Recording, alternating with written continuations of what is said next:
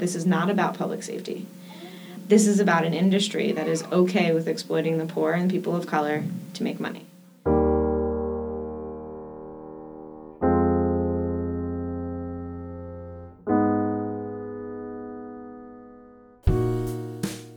Welcome to Voir dire, conversations from the Criminal Justice Policy Program at Harvard Law School. And I'm your host, Skylar Dom.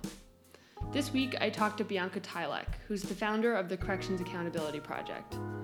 The mission of the Corrections Accountability Project is to combat the commercialization of the criminal justice system and to end the exploitation of those the system touches. And there is plenty of exploitation, as Bianca is going to lay out for us. So here it is. Bianca, I thought we could start off by having you explain the mission of the Corrections Accountability Project. Sure. Our mission is to eliminate the influence of commercial interests on the criminal system and end the exploitation of justice-involved people in their communities. So what are some of the ways, can you walk us through some of the ways that those incentives are currently misaligned right now? Sure. Well, there's a lot of misalignment of incentives as you're working either with both the correctional agencies as well as with companies and sort of the private sector that is involved, right?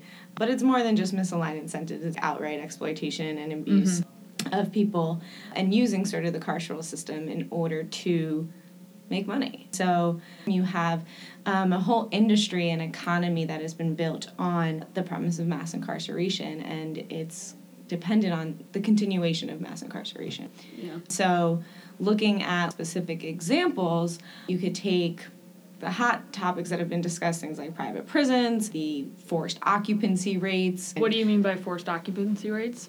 So in a lot of private prison contracts, they require the state to keep their beds filled within their facility at a certain rate. Usually those rates are almost all upwards of 80%, a lot are 90%, and some are even higher than that. Meaning that if the state does not provide the body for that cell, that bed, the state has to pay for it anyway.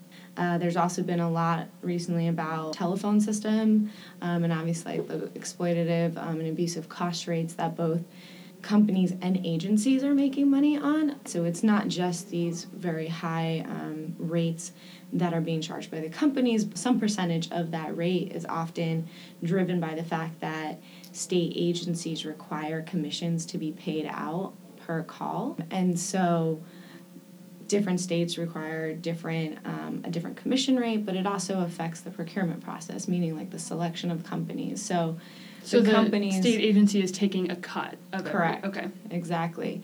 And so now you have bidding processes where the company that essentially offers the most in commissions or kickbacks is the one that's going to get the contract. And that usually raises the cost or the rate of the call. Oh, and a lot of the ways that companies have actually been getting around increasing call rates and the commissions that they have to pay out to systems is by charging fees.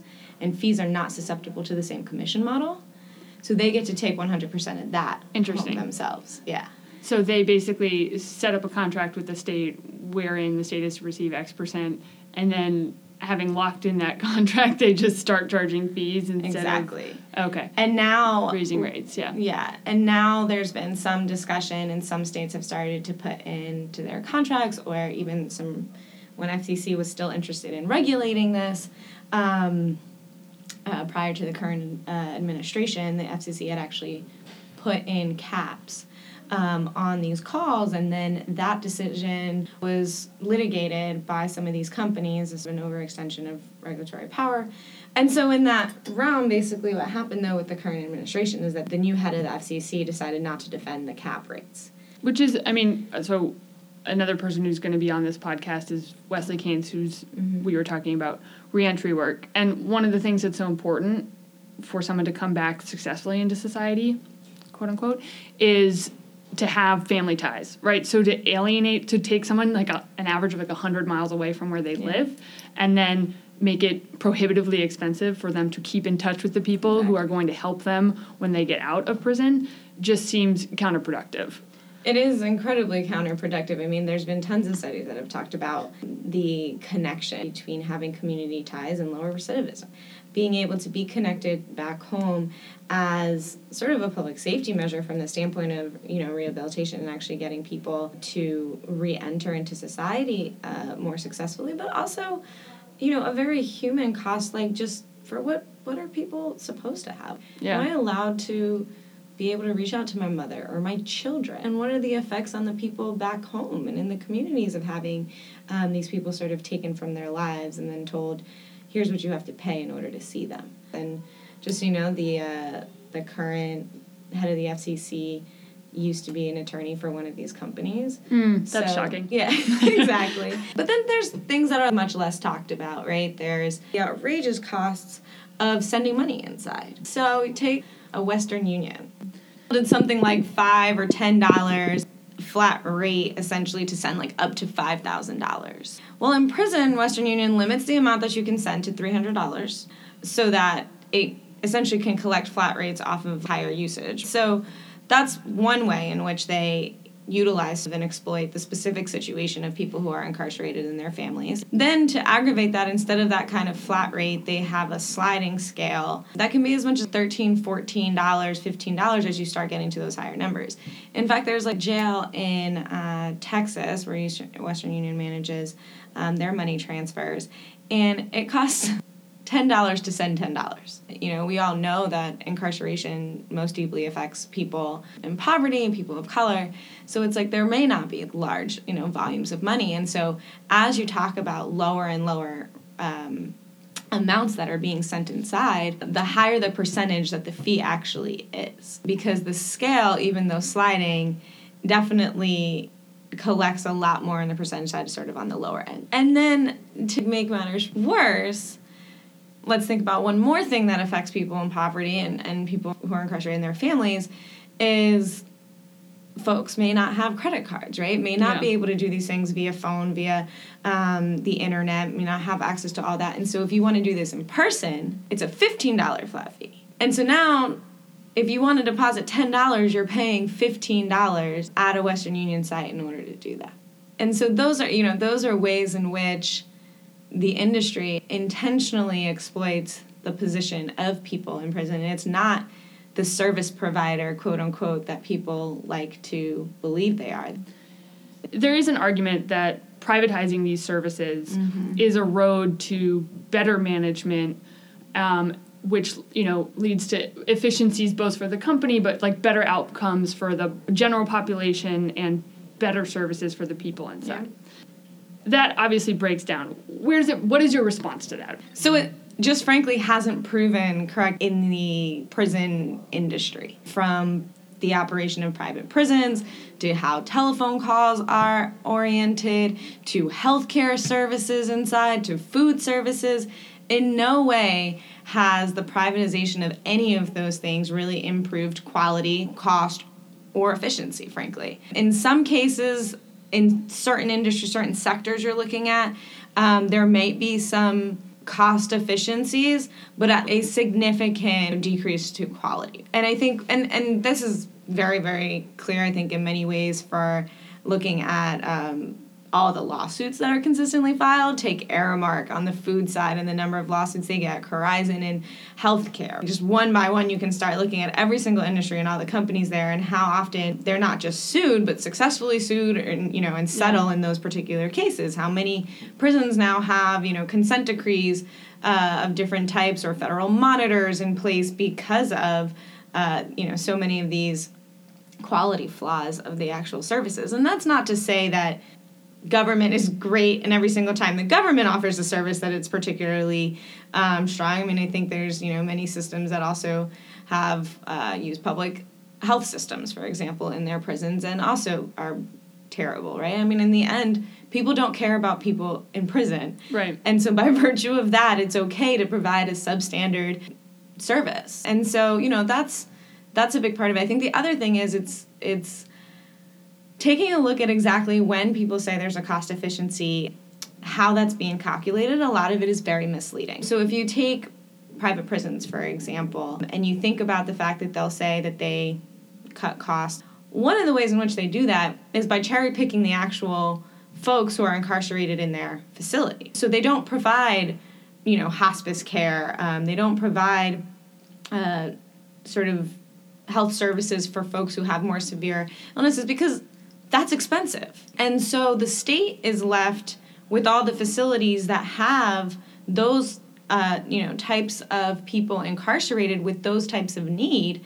And so their system looks more expensive on an average, per person basis, but it's simply because the private sector has taken everyone who's inexpensive, quote unquote, to cage and house, and then said, look, on average, our price is lower, right? And that's just one of the many examples. I mean, they tend to try to run facilities that are, more minimum, medium security, so they don't have to run all the things that are required in a maximum security facility. They understaff, they have higher uses of force rates. I mean, all these other things that, quality-wise are suffering. But on top of that, I mean, the cost argument is actually just not comparing apples to apples all the time. And so that's something that needs to be further, I think, unpacked in many ways because they're not really saving the government in that form. And then the last thing I'll sort of say on that is that there's been a few case studies done of facilities that have actually shifted from being privatized back to the public management, and actually the cost went down.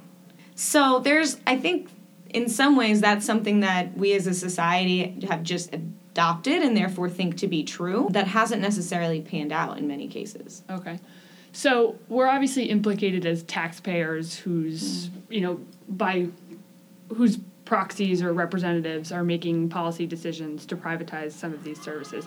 But how implicated is the American public financially in these institutions? Are large money managers and wealth funds, is my retirement account, were I to have one, is my retirement account investing in these services? Definitely. The reality is that most of these services and these service companies are not publicly traded. So we look at these companies in basically 4 buckets. There's like your publicly traded companies. There's your large private that are owned by private equity funds. There's your large, totally privately owned or companies. And then there's your like mom and pops, right? And then there's spaces that are really fragmented and have like these just like really tiny companies that service them. And so the number of companies that are publicly traded is small. It's not negligible, right? But it's small.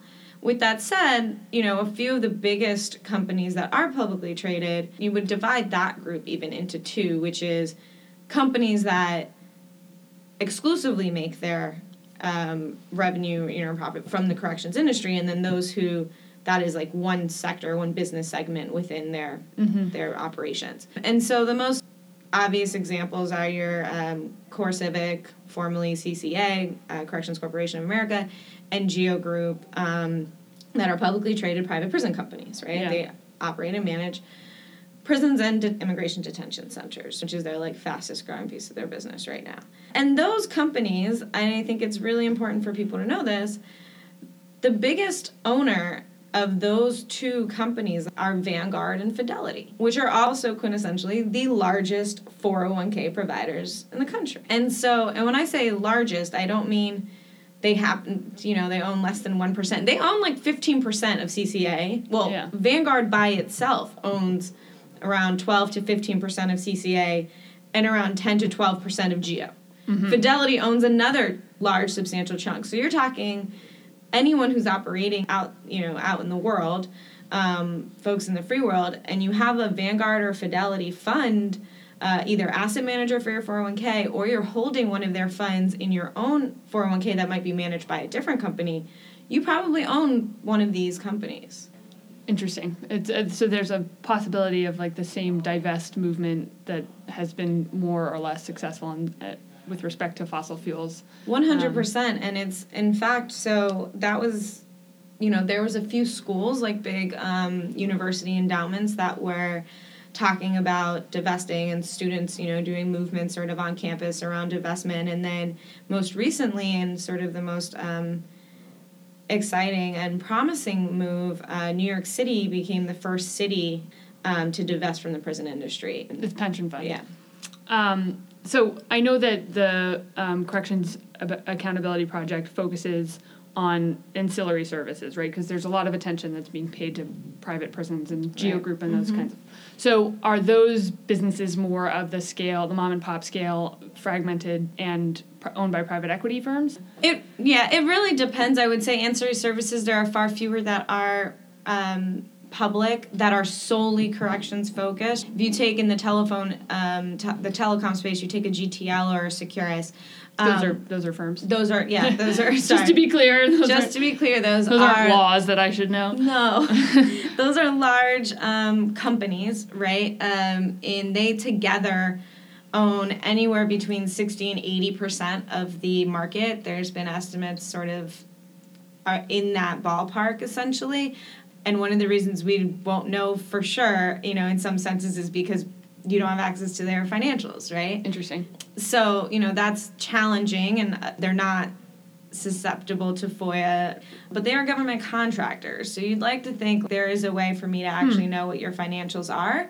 And you can FOIA or open FOIA access, being the Freedom of Information Act. So you can add to that whatever other records or right-to-know laws that might exist in specific states, but generally under that premise, you can send those requests to the government. And, let's say I ask for a contract, either a contract or the actual bid that was submitted to an RFP, like the winning bid for GTL or whatever.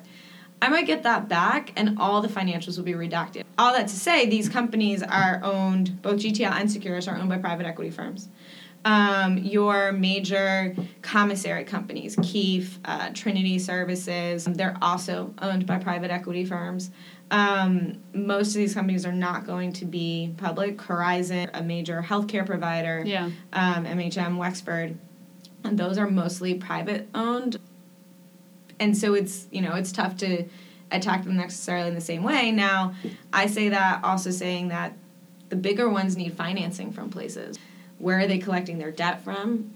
What bank is giving them access to capital essentially, right? And I would say that there's a few providers that are public. Aramark is a public company. They don't obviously just operate in prisons. They're much broader, but that is one of their government segments, right? And they have a ton of lawsuits against them. So for maggot-infested foods and all types of things. So what are some of the, so we've talked about telecom, healthcare, food services. Are there any other major areas of of services that are being privatized or are at risk of being privatized that are problematic? So almost everything inside prisons has been privatized. We've divided the companies into about 12 sectors. So those being, we mentioned food and commissary, telecom, healthcare, there's transportation, case management, security, operations and management, construction and financing, financial services, there's three, education and, vocational services. So that's when you get into all the discussions about prison labor, and then there's a few more that are just in my mind right now. That was impressive. It was like, there's something like that. Do you touch on prison labor at all? We do. I mean, it's one of those sectors, and so we talk about it. Like sort of everything else, I think prison labor is obviously another topic that I think does get people riled up, which is, is important. People enraged. We're actually just doing a kind of search for companies that have it explicitly in their supplier code that they will not use prison labor, because that's, I think, a hot topic in some circles. But, I think one of my examples around unethical nonprofits, because I talk about a lot more than just privatization, right? We, like at the Corrections Accountability Project, we intentionally use the term commercialization because commercialization is not just implicating the private sector. The reality is that there's public sector, nonprofits, illicit actors, as well as the private sector that are all making money on this industry. There's a nonprofit in Florida that manages Florida's correctional industry. And, their CEOs are bringing in, high six-figure salaries, $400,000, $500,000, and, prisoners in Florida are making cents on an hour, right? And so sure, it's a nonprofit, but you can collect income in more ways than a net income line. Right. Yeah. Yeah, I had an interesting conversation with a friend of mine once where I was kind of outraged at the wages that people are paid in prison. Mm-hmm. And his point was, well, what do they have to spend it on? So I wonder, what's your response to that? All of the things that aren't provided. So it's really interesting because I think we pay people a lot less in prison and then we charge them a lot more for the things that we would on the outside buy, right? So take a pack of ramen noodles. A pack of ramen noodles outside in the street, and any college student probably knows this. It's anywhere between like 15 and 25 cents, right? Like, come on. It's $1.25 if you buy it from the vending machine. Thank you very much. Yeah. Well, that's exactly what it costs inside. Right? It costs somewhere between 75 cents and $1.25. So you're talking about anywhere between like 300 and like 500 or 600% markup for people who are making 2% of what our minimum wage is on the outside. I mean, that's a little backwards in some senses. So I think there's that. There's also, and those are just like the daily needs. And why do you have daily needs in commissary?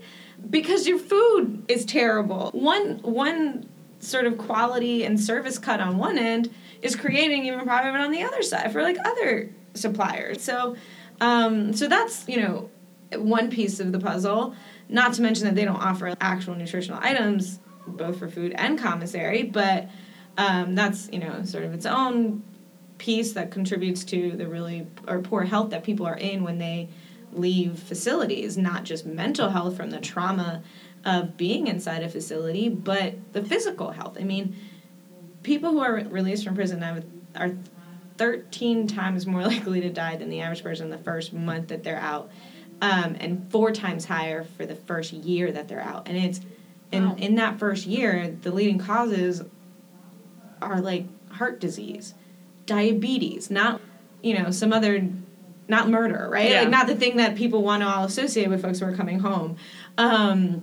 It's actual preventable diseases that were not either treated by that really shoddy healthcare that's inside, or that was exacerbated by the quality of food, access to food from commissary and things like that.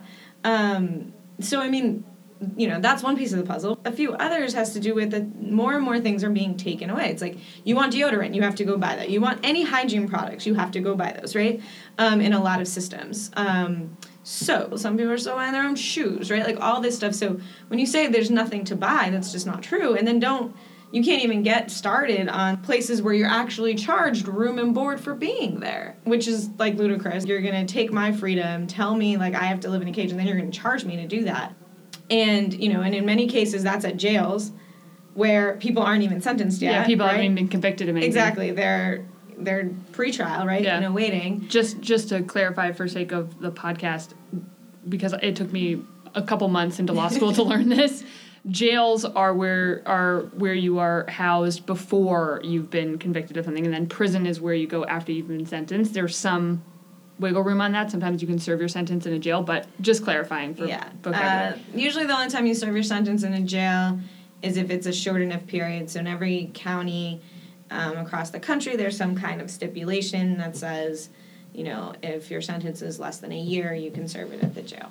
But so there are these like room and board fees and these other things. And the other interesting thing is if you do have a job that actually pays more, you're then uniquely charged room and board.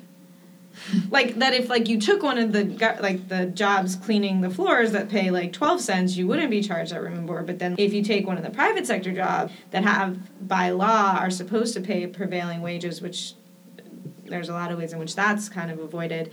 But regardless, if you are, now all of a sudden we're going to take out these other things that we wouldn't have otherwise confiscated from you. It's strange. And then not to mention, I mean, the rate of calls, as we already discussed.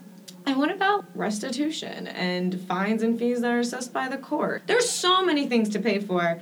I mean, not to mention that oftentimes child support is not suspended while somebody's serving time. So that's still a thing, and people walk out with thousands, tens of thousands of dollars in debt in child support that they have to pay once they're coming home, right? More than 50% of people behind bars are parents. Yeah. Of people under the age of 18. Wow. There's a lot of costs. So I know your work gets very wonky very fast. Can you just talk about one or two projects that you are working on in the Corrections Accountability Project that you're excited about? Yeah, sure. So one of the things that we are really interested in doing is just shifting the whole narrative around how finances are looked at in the correction space. Right now, I found that anytime you mention finances around incarceration, everyone's mind immediately jumps to the conservative argument of, like, we spend too much on incarceration. And the reality is, like, we're never going to solve our crisis in this country if all we're worried about is what government is spending. Because anyone will spend anything to be safe. And so as long as the rhetoric or the narrative is still, this is necessary for public safety, or we incarcerate people because of public safety, we're not going to see a cut, right? Like, it's the same as asking people to, we're going to cut the counterterrorism budget in half. Cool. Yeah. Right. Yeah, exactly. Like, everybody will kind of just term it a necessary evil and move on with their lives. You'd rather, like, cut education. In Oklahoma, they're literally in some districts just reduced the school week from 5 days to 4 days because they're having a budget crisis and they can't pay for education and pay teachers.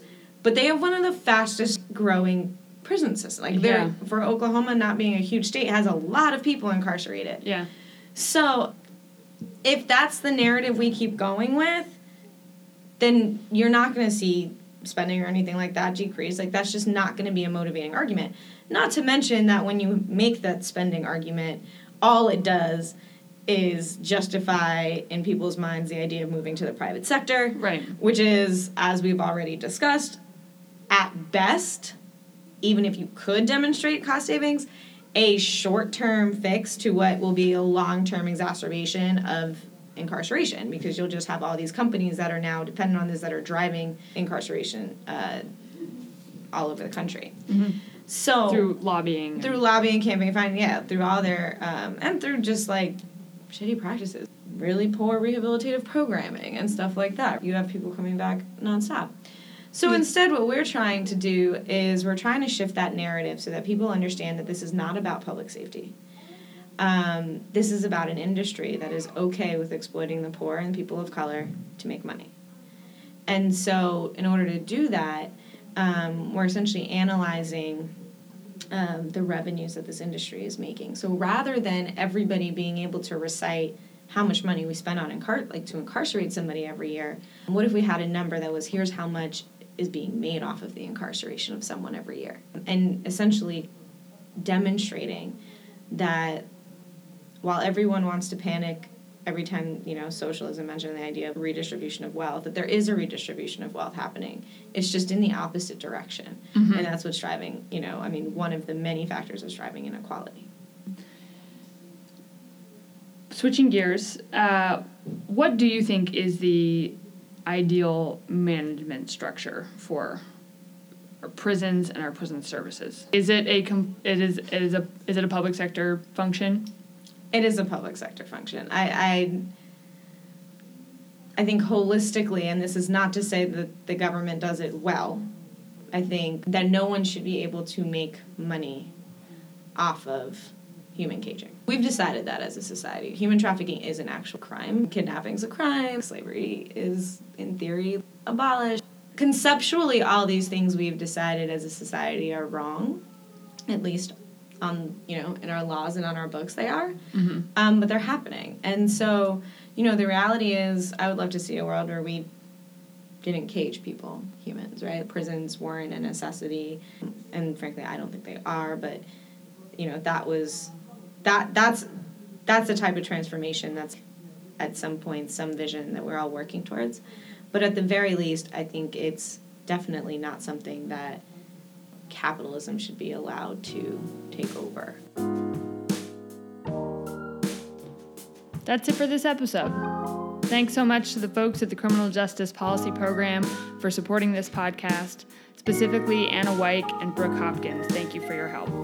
Thanks to the folks at Poddington Bear who composed our theme music, and thanks to you for listening and caring about such an important subject.